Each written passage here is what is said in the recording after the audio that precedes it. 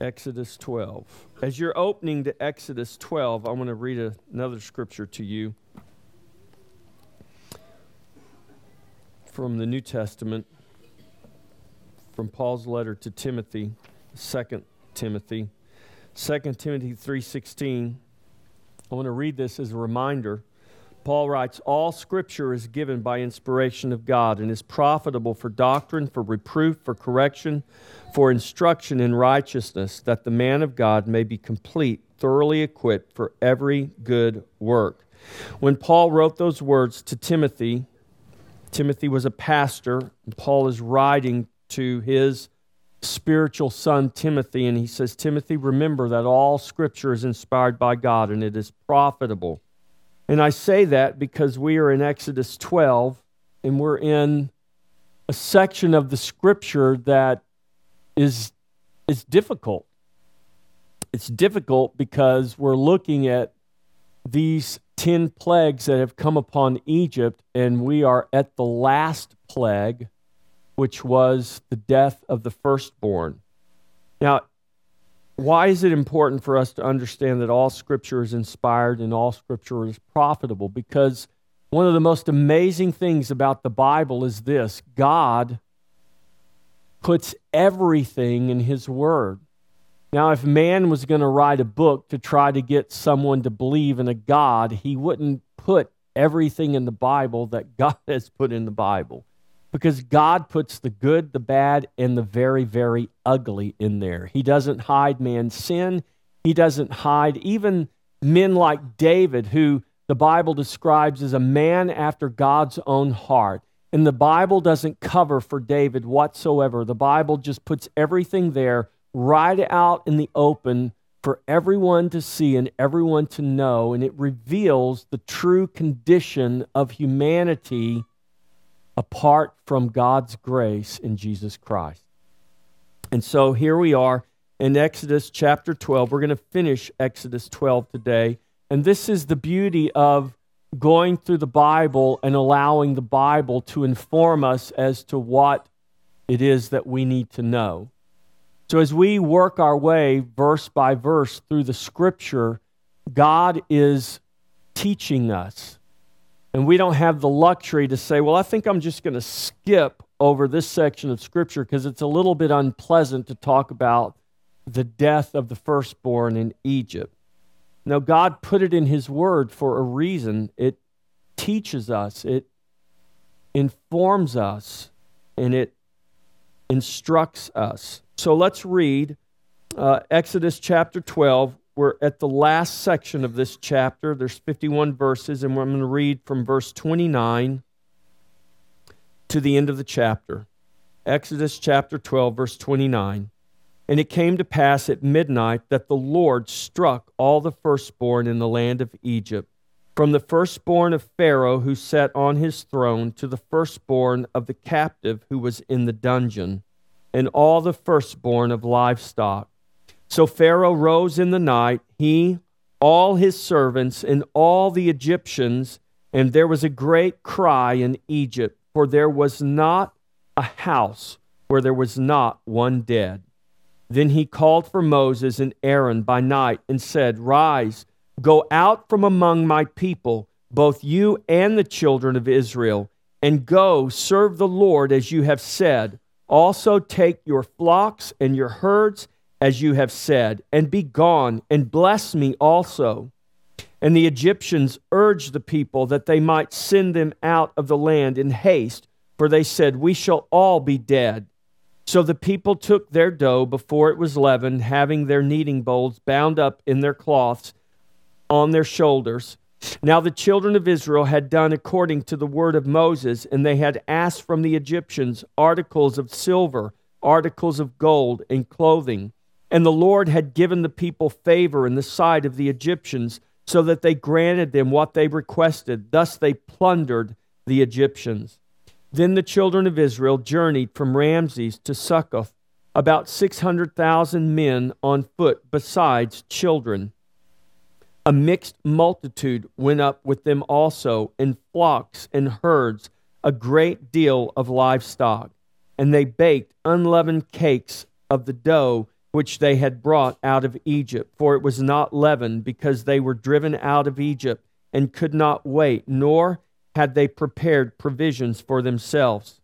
Now the sojourn of the children of Israel who lived in Egypt was 430 years, and it came to pass at the end of the 430 years, on the very same day, it came to pass that all the armies of the Lord went out from the land of Egypt. It was a night of solemn observance to the Lord for bringing them out of the land of Egypt. This is that night of the Lord, a solemn observance for all the children of Israel throughout their generations.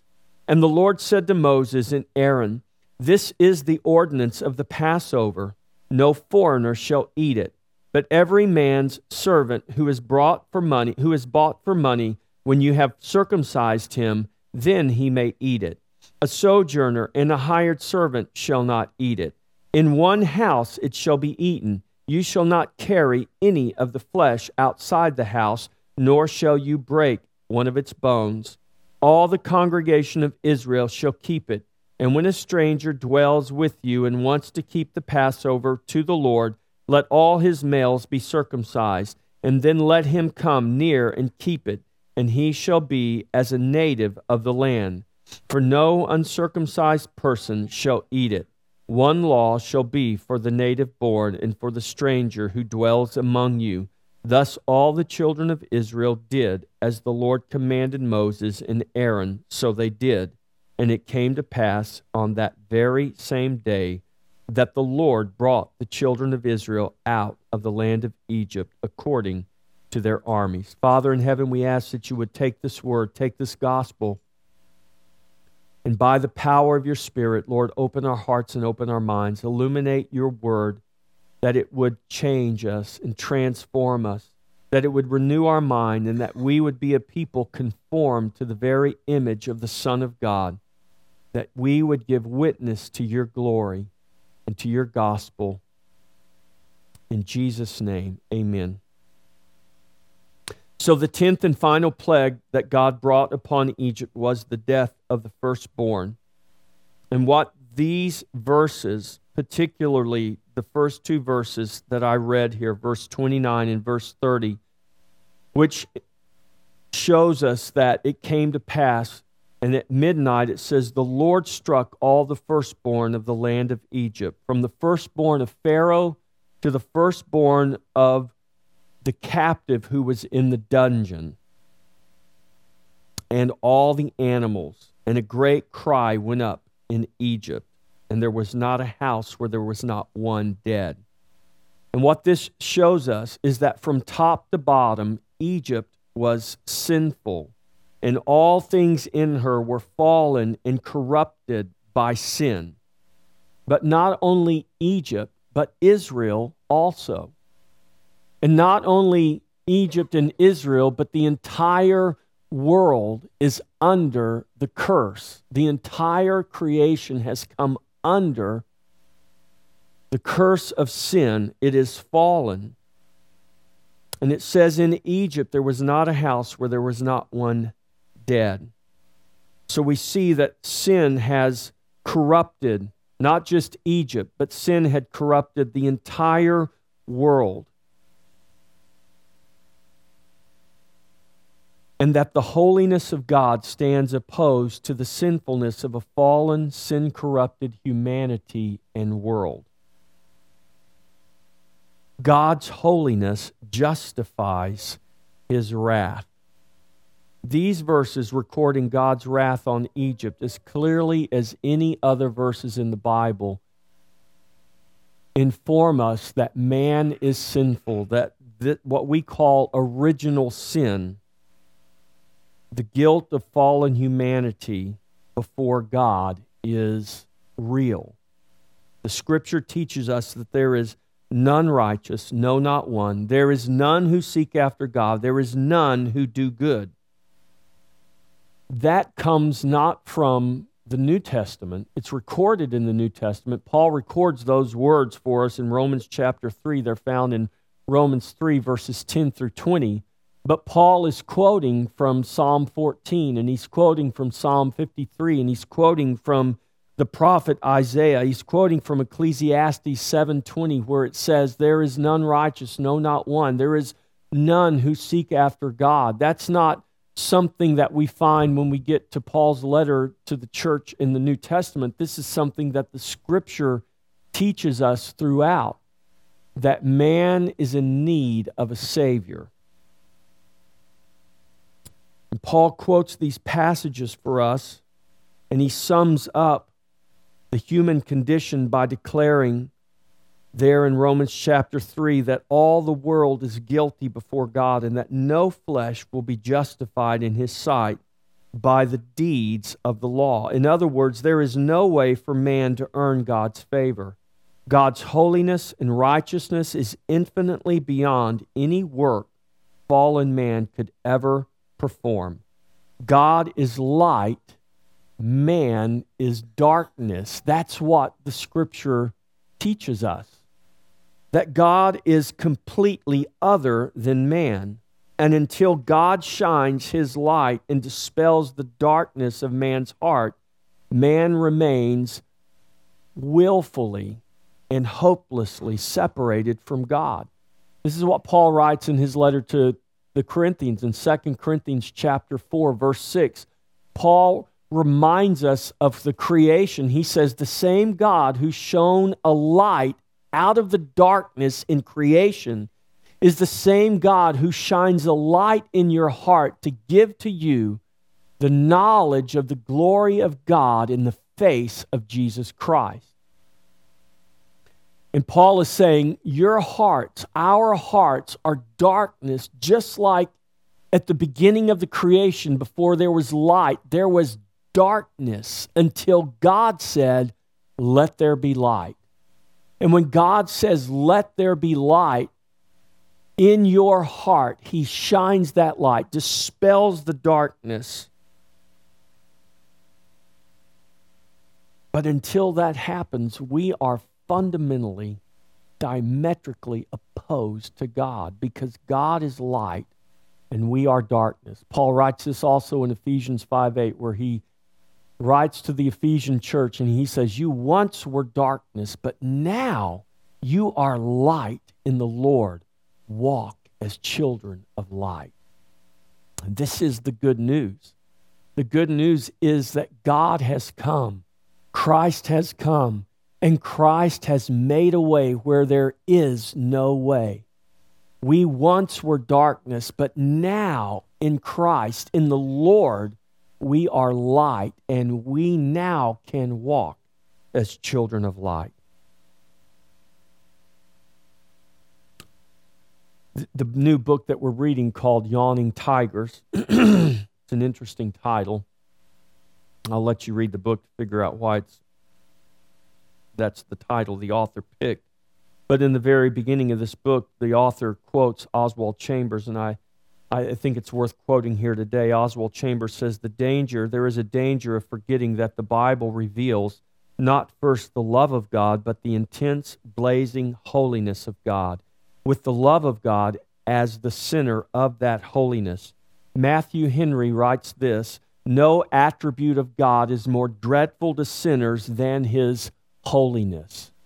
And it's why we oftentimes don't like to talk about scriptures like this. We like to skip over those and go to those favorite scriptures that just paint a picture that everything is lovely. And if we just have enough faith, we're never going to have hard times on this earth. The problem with that is we all know that's a lie, because we have all, at some time or another, or you are walking through them right now, hard times in your life. And it's not because you don't have enough faith. It's not because you don't love God enough. It's not because of something you have done. It's because this is the condition that we live in. We live in a fallen world, and the fallenness of this world will inevitably touch us. Sometimes it may just graze us, but other times it is going to come head on, and we will feel as though we are being crushed under the weight of that fallenness.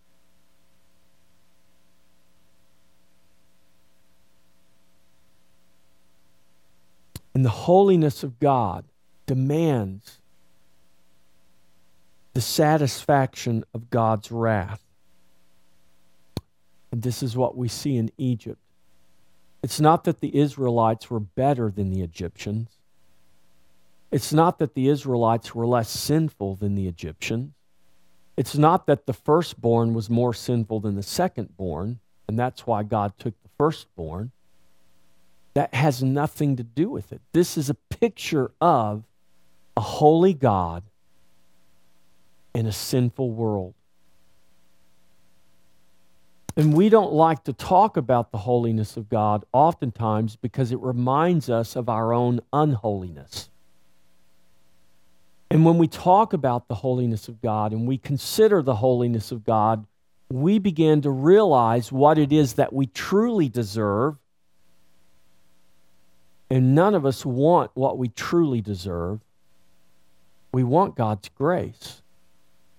And here in Egypt, we see a picture that Israelite and Egyptian all deserved the wrath of God, but God, and we've seen this as we've worked through Exodus, God himself said, I will make a difference between the Egyptians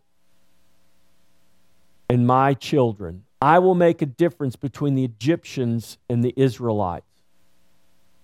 It's not that there was a difference in the level of sinfulness between Egyptian and Israelite. It's that God made a difference. They all deserved the wrath of God, but God made a difference, and he poured wrath on some, and he gave grace to others. But here's what we need to understand. The holiness of God demands the satisfaction of God's wrath. And it's not that you or I are less deserving of his wrath. It's that you and I have been the recipients of his grace if you are trusting in Jesus today. God's holiness justifies a separation from this world. In verses 31 through 39, we see now the process after the death of the firstborn and the cry goes up in Egypt. Now the Egyptians are not just asking the Israelites to leave. The Bible says that the Israelites are now being driven out of the land. So through each successive plague, Moses has gone to Pharaoh and said, let my people go. The Lord says, let my people go, and Pharaoh would not let them go. Now, after this 10th plague, Pharaoh says, get out. You, your children, your animals, take everything and leave. In fact, if you need anything, take it also. And the people says, please leave before we all end up dead. And the Bible says that the Egyptians drove the Israelites out of the land. They weren't just invited out, they were driven out. Israel struggled in the wilderness with doubt and unbelief. We're going to see this as we go through Exodus, desiring to go back to the familiarity of Egypt. It was not Egypt that wanted Israel back. It was Israel that wanted to go back to Egypt. And the same sin can be true for us. The holiness of God is fundamentally opposed to this world.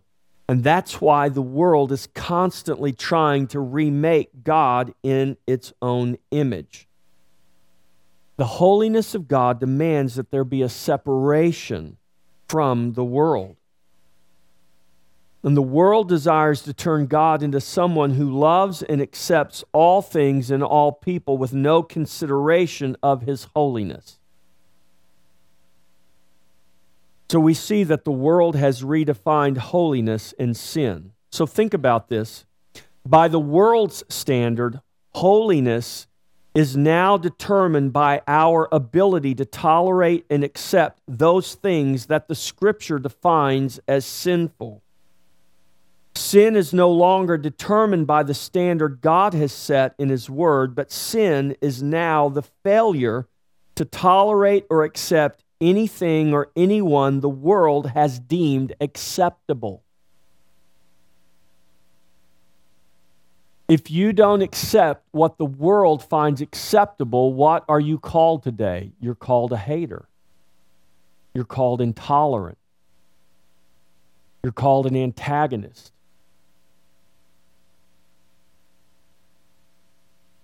And while the world is trying to create this monolithic culture where everyone is the same, where we all worship the same God and we all live the same lifestyle and we all believe the same things and we all accept the same things, that's what the world is working for. That's what the world has always worked for. That didn't just begin in the 19th or 20th or 21st century. This is what the world system, the system that is opposed to God, that's what this has always been trying to achieve.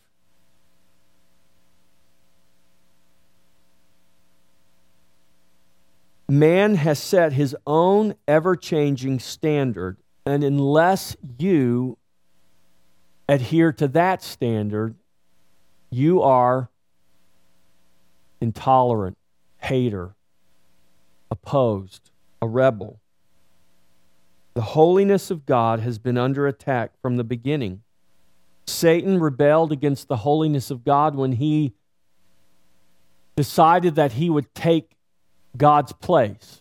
And instead, he was kicked out of heaven, and a third of the angels with him. Satan also rebelled against the holiness of God in the garden. It's recorded for us in Genesis. And man rebelled against the holiness of God by rejecting God's truth, in fact, rejecting God's holiness and seeking his own in the knowledge of good and evil. And we see that man is still in rebellion today. Satan is still in rebellion today. This is not a new battle, it's a very old battle. God calls his people to come out and to be separate from the world. 2 Corinthians 6:17. Come out from among them and be ye separate. We are in the world, but we are not of the world. That was in Jesus' prayer recorded in John 17:16. We're in the world, but we're not of the world. There is a difference. We're in the world, but we're not to be like the world. We're to be distinct and different. And that distinction must begin within us, in our spirit, in our heart, and in our mind. From within, it will work out and be seen and known by those around us. God's not calling us to separate from the world geographically. We talked about this today in our Sunday school lesson. In the early church, in the first few centuries of the church, the monastic movement, this movement of asceticism where people would go out and become hermits and live to themselves and separate themselves from everyone and everything, and they thought they were somehow being closer to God. But that's not what the Bible commands us to do. He's calling us to separation in a spiritual sense. We're growing up in the world, but we are different and distinct. What is within us will determine the fruit that will manifest through us. If we are of the world, we will produce the fruit of the world. If we are of God, we will produce the fruit of His Spirit. His Spirit in us makes us different. In the parable of the wheat and the tares of the field, Jesus said the field is the world, and the wheat and the tares grow up together in the world, but there comes a time when the fruit distinguishes between what's a wheat and what's a tare. One is to be harvested and put in the Father's barn, and one is to be harvested and thrown in the fire. And Jesus said, the world is the field represents the world, the wheat represents the sons of the kingdom, and the tares represent the sons of the enemy. But we see that they grow up together. And that's the way it is in the world. When the Bible calls us to be separate, it doesn't mean that we're to isolate ourselves. The holiness of God demands that we be a people distinct in this world, not a people joined to or isolated from the world. So we're not to do either one of those. We're not to join ourselves to the world and become like the world and fit in with the world. And we're not to isolate ourselves and separate ourselves and try to get as far away from the world as we can so that the world won't rub off on us. Because our problem doesn't come from outside. Our problem is within. It is our nature. It is the human condition. It is our innate fallenness that is our problem. And the solution is not to run away from our sinfulness. Jesus said the solution is you got to be born again.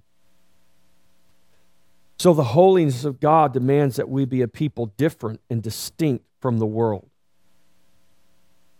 The holiness of God justifies God's salvation.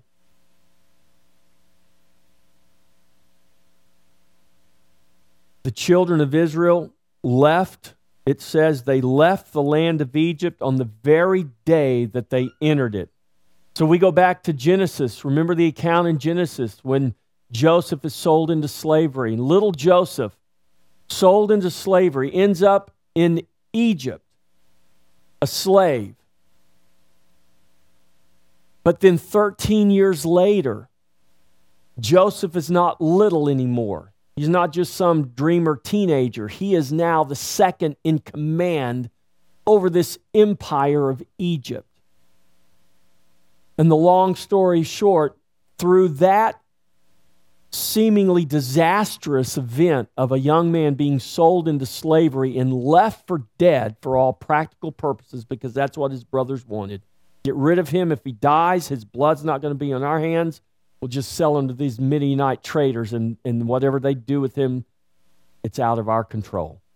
Yes, it was out of their control. Because what they meant for evil, Joseph tells his brothers, what you meant for evil, God meant for good.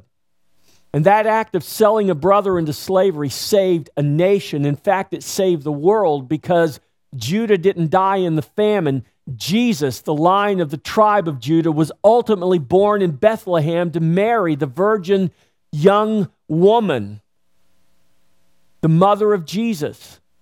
None of that would have happened had Joseph not been sold into slavery, had he not saved his family. And so at the end of all of that, Joseph brings the entire family. The Bible says 70 souls came with Jacob. And Jacob and his family come and they live in Egypt. And that is the beginning of 430 years of the nation of Israel. They began with 70, and now they're leaving with 600 men, not counting women and not counting children. They began with 70. There is well over 1 million leaving Egypt now, along with a mixed multitude. The holiness of God demands the holiness of God's people. Leviticus 11:45, for I am the Lord who brings you up out of the land of Egypt to be your God. You shall therefore be holy, for I am holy. Peter quotes this scripture in Leviticus, and he records it for the believers in his letter, 1 Peter 1:16, confirming that God has called his people to holiness. God is holy, therefore he commands his people to be holy. But we need to understand this, church. We cannot become holy by our works. We are made holy in Christ. In Christ and in Christ alone do we become holy, and only in Christ can we delight in the holiness of God. It's not our working that makes us holy. It is our resting in Christ. Our walk, our lifestyle is a product of a new creation in Christ. In that new creation, we are given a new heart. In Christ, our transformation is taking place through the renewing of our mind by the power of God's Spirit working in us. In Romans 12, verses 1 and 2, Paul writes, brothers, I beg you by the mercies of God to present your bodies a living sacrifice, holy and acceptable to God, which is your reasonable act of worship. no longer being conformed to this world, but being transformed by the renewing of your mind, that you might prove what is that good, perfect, and acceptable will of God. We will ultimately conform to what we love. If we love God, we will desire to conform to God and to His holiness. Jonathan Edwards writes, "A true love of God must begin with a delight in His holiness and not with a delight in any other attribute. For no other attribute is truly lovely without this." If God is not holy, He is nothing. He can be nothing else if He is not first holy. We delight in God's love for obvious reasons, because His love has saved us in Christ. But we must understand that only through holiness was Jesus Christ, the God-man, able to save us from the wrath of God. The sacrifice God demanded to take away our sin was a perfect and a holy sacrifice. Jesus was born and lived and died, the holy, sinless Lamb of God. The holiness and righteousness of Jesus Christ made His sacrifice acceptable to satisfy the wrath of God. God is holy. We are unholy in ourselves. We are made holy in Christ when we are born again of the Spirit. We become holy when we are joined and made one with the Holy One. Paul writes this in Galatians 2:20, "I have been crucified with Christ. It is no longer I who live, but Christ who lives in me." God does not accept us apart from His holiness. And He has given to us, He has imputed to us His holiness and His righteousness in Jesus Christ. The holiness of God is satisfied by Christ and applied to us through faith in Him. In the last 8 verses of this chapter in Exodus 12, we see that it is man that must conform to the ways of God. So we see here at this 10th plague, this is where God institutes the Passover. And we just celebrated Easter last Sunday. But the week before that, on Monday, was Passover, the Jewish Passover. Jesus was crucified at Passover. He was resurrected on first fruits, the Sunday following the Passover. Jesus kept the Passover with His disciples. 1,500 years after Moses and the children of Israel first celebrated the Passover or kept the Passover in Egypt, the night they were kicked out. And God gave them instruction concerning the Passover, and one of those instructions was that you are to observe this every year. And you're to do it, and you're to teach your children and your children's children for all generations.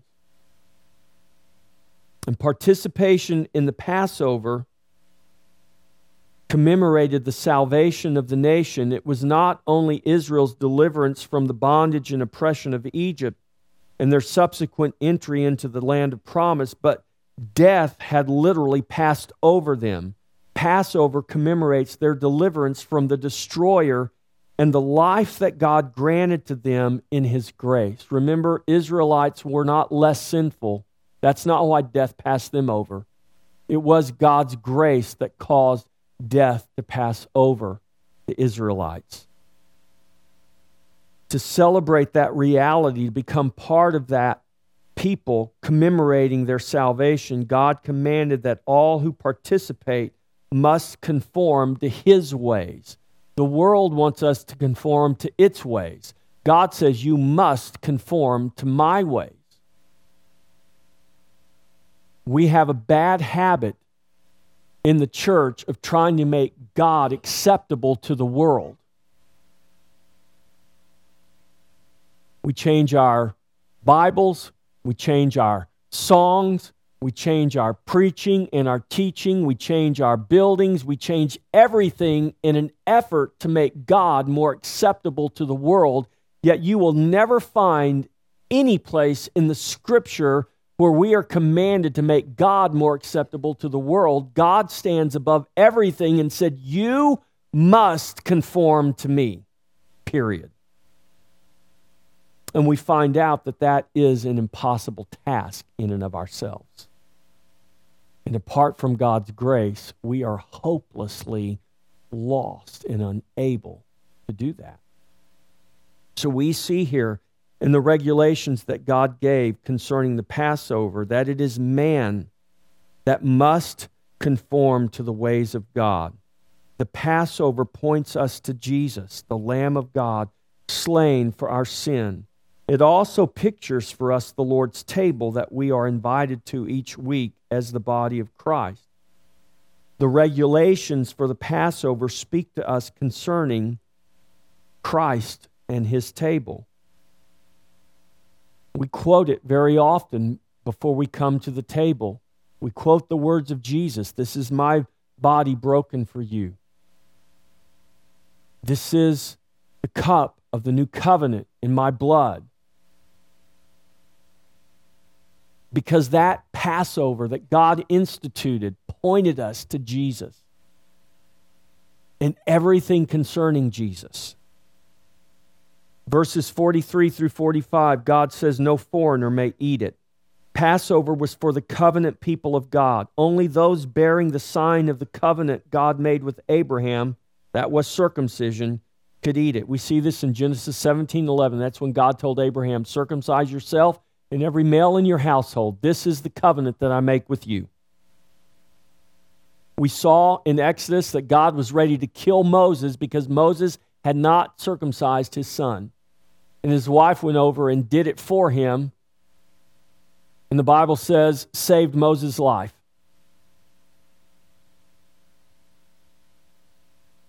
So our salvation in Christ today, God saves his people. So Passover was for the covenant people of God. So is our salvation in Christ today. That's why we do not believe in universal salvation. Salvation is for God's people. God saves his people. Verse 46. So in order to become saved, what must you do? Jesus said you must be born again. You must trust in Jesus. By grace through faith you are saved. It's not of works, lest any man should boast. It is the gift of God. Verse 46, he says, "In one house it shall be eaten." There is a reason the church, the body of Christ, assembles together each week. We are commanded to come together in one house to worship and commemorate the salvation God has provided for us. We are commanded to eat in one house the lamb that was slain for us. This is exactly what is pictured for us in the Lord's table as we assemble together and worship each week. It doesn't mean you can't have communion outside the church. It doesn't mean you have to be in a building like this or a cathedral. You can have church in a house. The point is, God has called his people to come together. He gave very strict instructions at the Passover that they weren't to eat it alone. If you lived alone, then go to your neighbor's house and eat with your neighbor. But come together in one house and eat the lamb and keep the Passover. There is a reason why, from the very beginning of our faith, the people of God have come together and congregated together and worshiped together, because this is the pattern that God has consistently shown us throughout the Scripture. In one house it shall be eaten. Verse 47, all the congregation of Israel shall keep it. It reminds me of Hebrews 10:24 and 25. "And let us consider one another in order to stir up good works, not forsaking the assembling of ourselves together, as is the manner of some, but exhorting one another, and so much the more as you see the day approaching." All over the world, there are people, believers, that are gathering together to worship the Lord of glory today. All the congregation shall keep it. The phrase is, in one house, and all the congregation reveal God's command for the corporate body of Messiah to come together and worship, to celebrate their salvation, and to give honor and glory to God. In verse 48, he says, no uncircumcised person shall eat it. No person not part of the covenant community of God's people shall eat it. God wasn't being mean. Say, well, gosh, why is God so strict? What's the big deal? Well, the big deal is this. This is not just about going to your neighbor's house and having some lamb. God has instituted this because he is instructing us. Remember, we read the very first scripture in Timothy. All scripture is given by inspiration of God for instruction. God is instructing us here. He is showing us something in his word. He is, remember, giving us a road sign that's pointing us to Jesus. And he says, no uncircumcised person shall eat it. The Passover lamb was only for those who were identified as part of the covenant community of God's people. They had to conform to God's requirement and God's ways. And the same is true today. We see this in the table of the Lord. The communion of the Lord's body and blood each week is for those who believe, for those identified as part of the covenant community of believers in Jesus Christ. The whole family, we see this in the Passover, the whole family, both young and old, ate the Passover. And this is one of the reasons we allow children of covenant parents to come to the table of the Lord. We consider the children of covenant parents to be members of the covenant community. We treat them as such, we talk to them as such, and we teach them as such. Our expectation is that the children of believing parents will be raised up as members of Christ's body in the community of Christ's people to manifest faith in Christ. The sign of the covenant today is no longer circumcision. How do we know that? Because the Bible is very clear on this. They tried to kill Paul.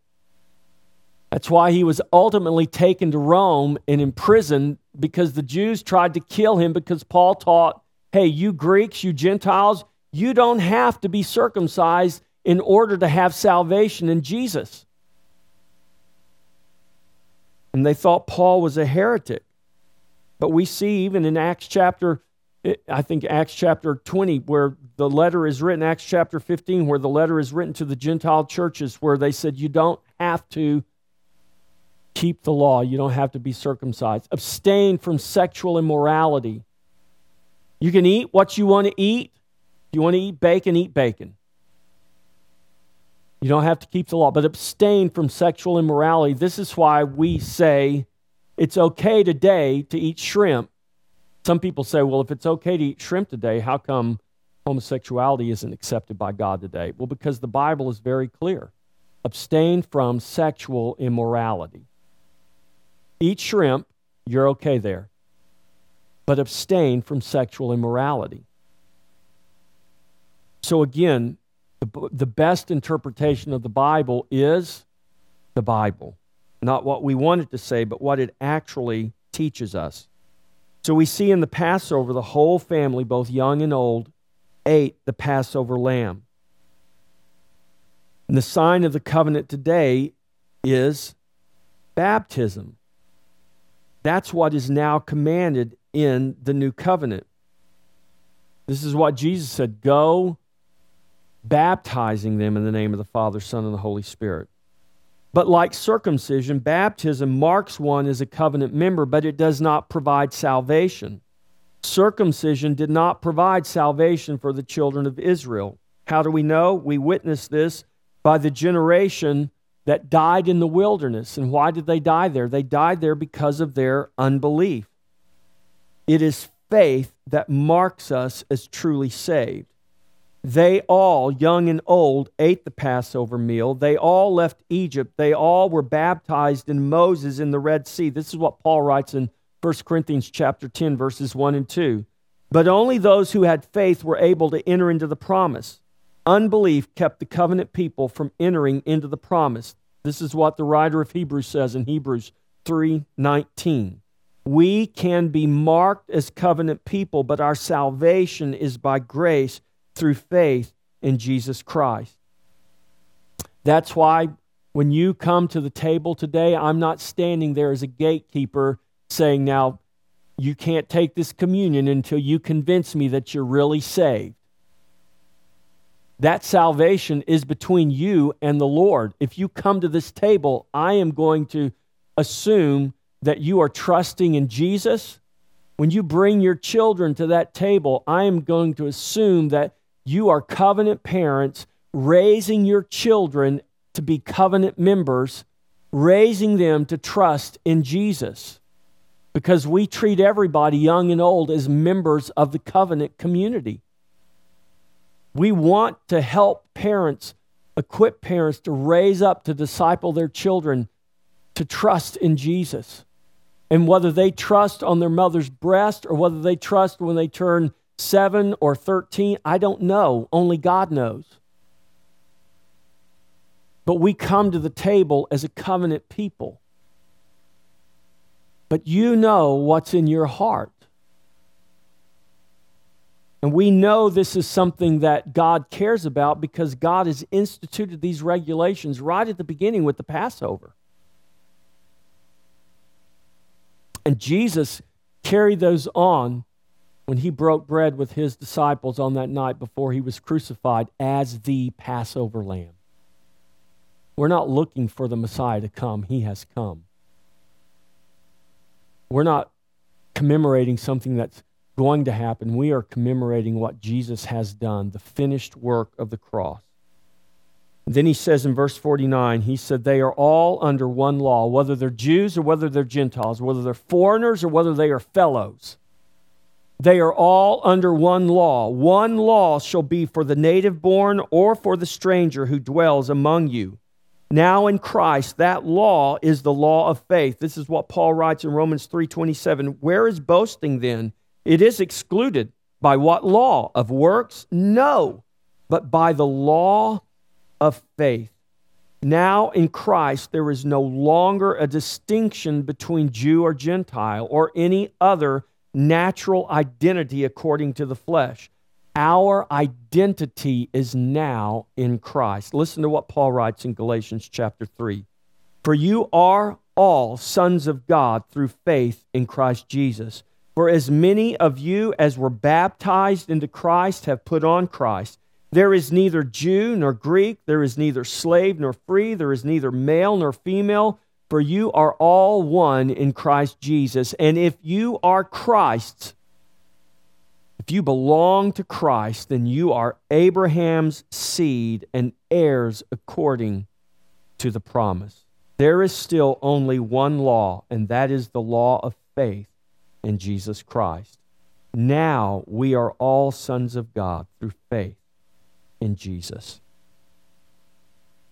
In the last 2 verses of this chapter, it says, thus the children obeyed, and the Lord brought them out of the land. There is something about obedience and holiness that are eternally linked together. There is no holiness without obedience. And there is no obedience without holiness.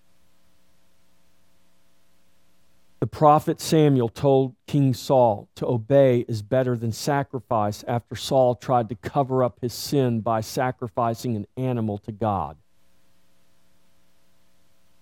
He got impatient and decided to move ahead of God, and he thought his sacrifice of an animal would satisfy God.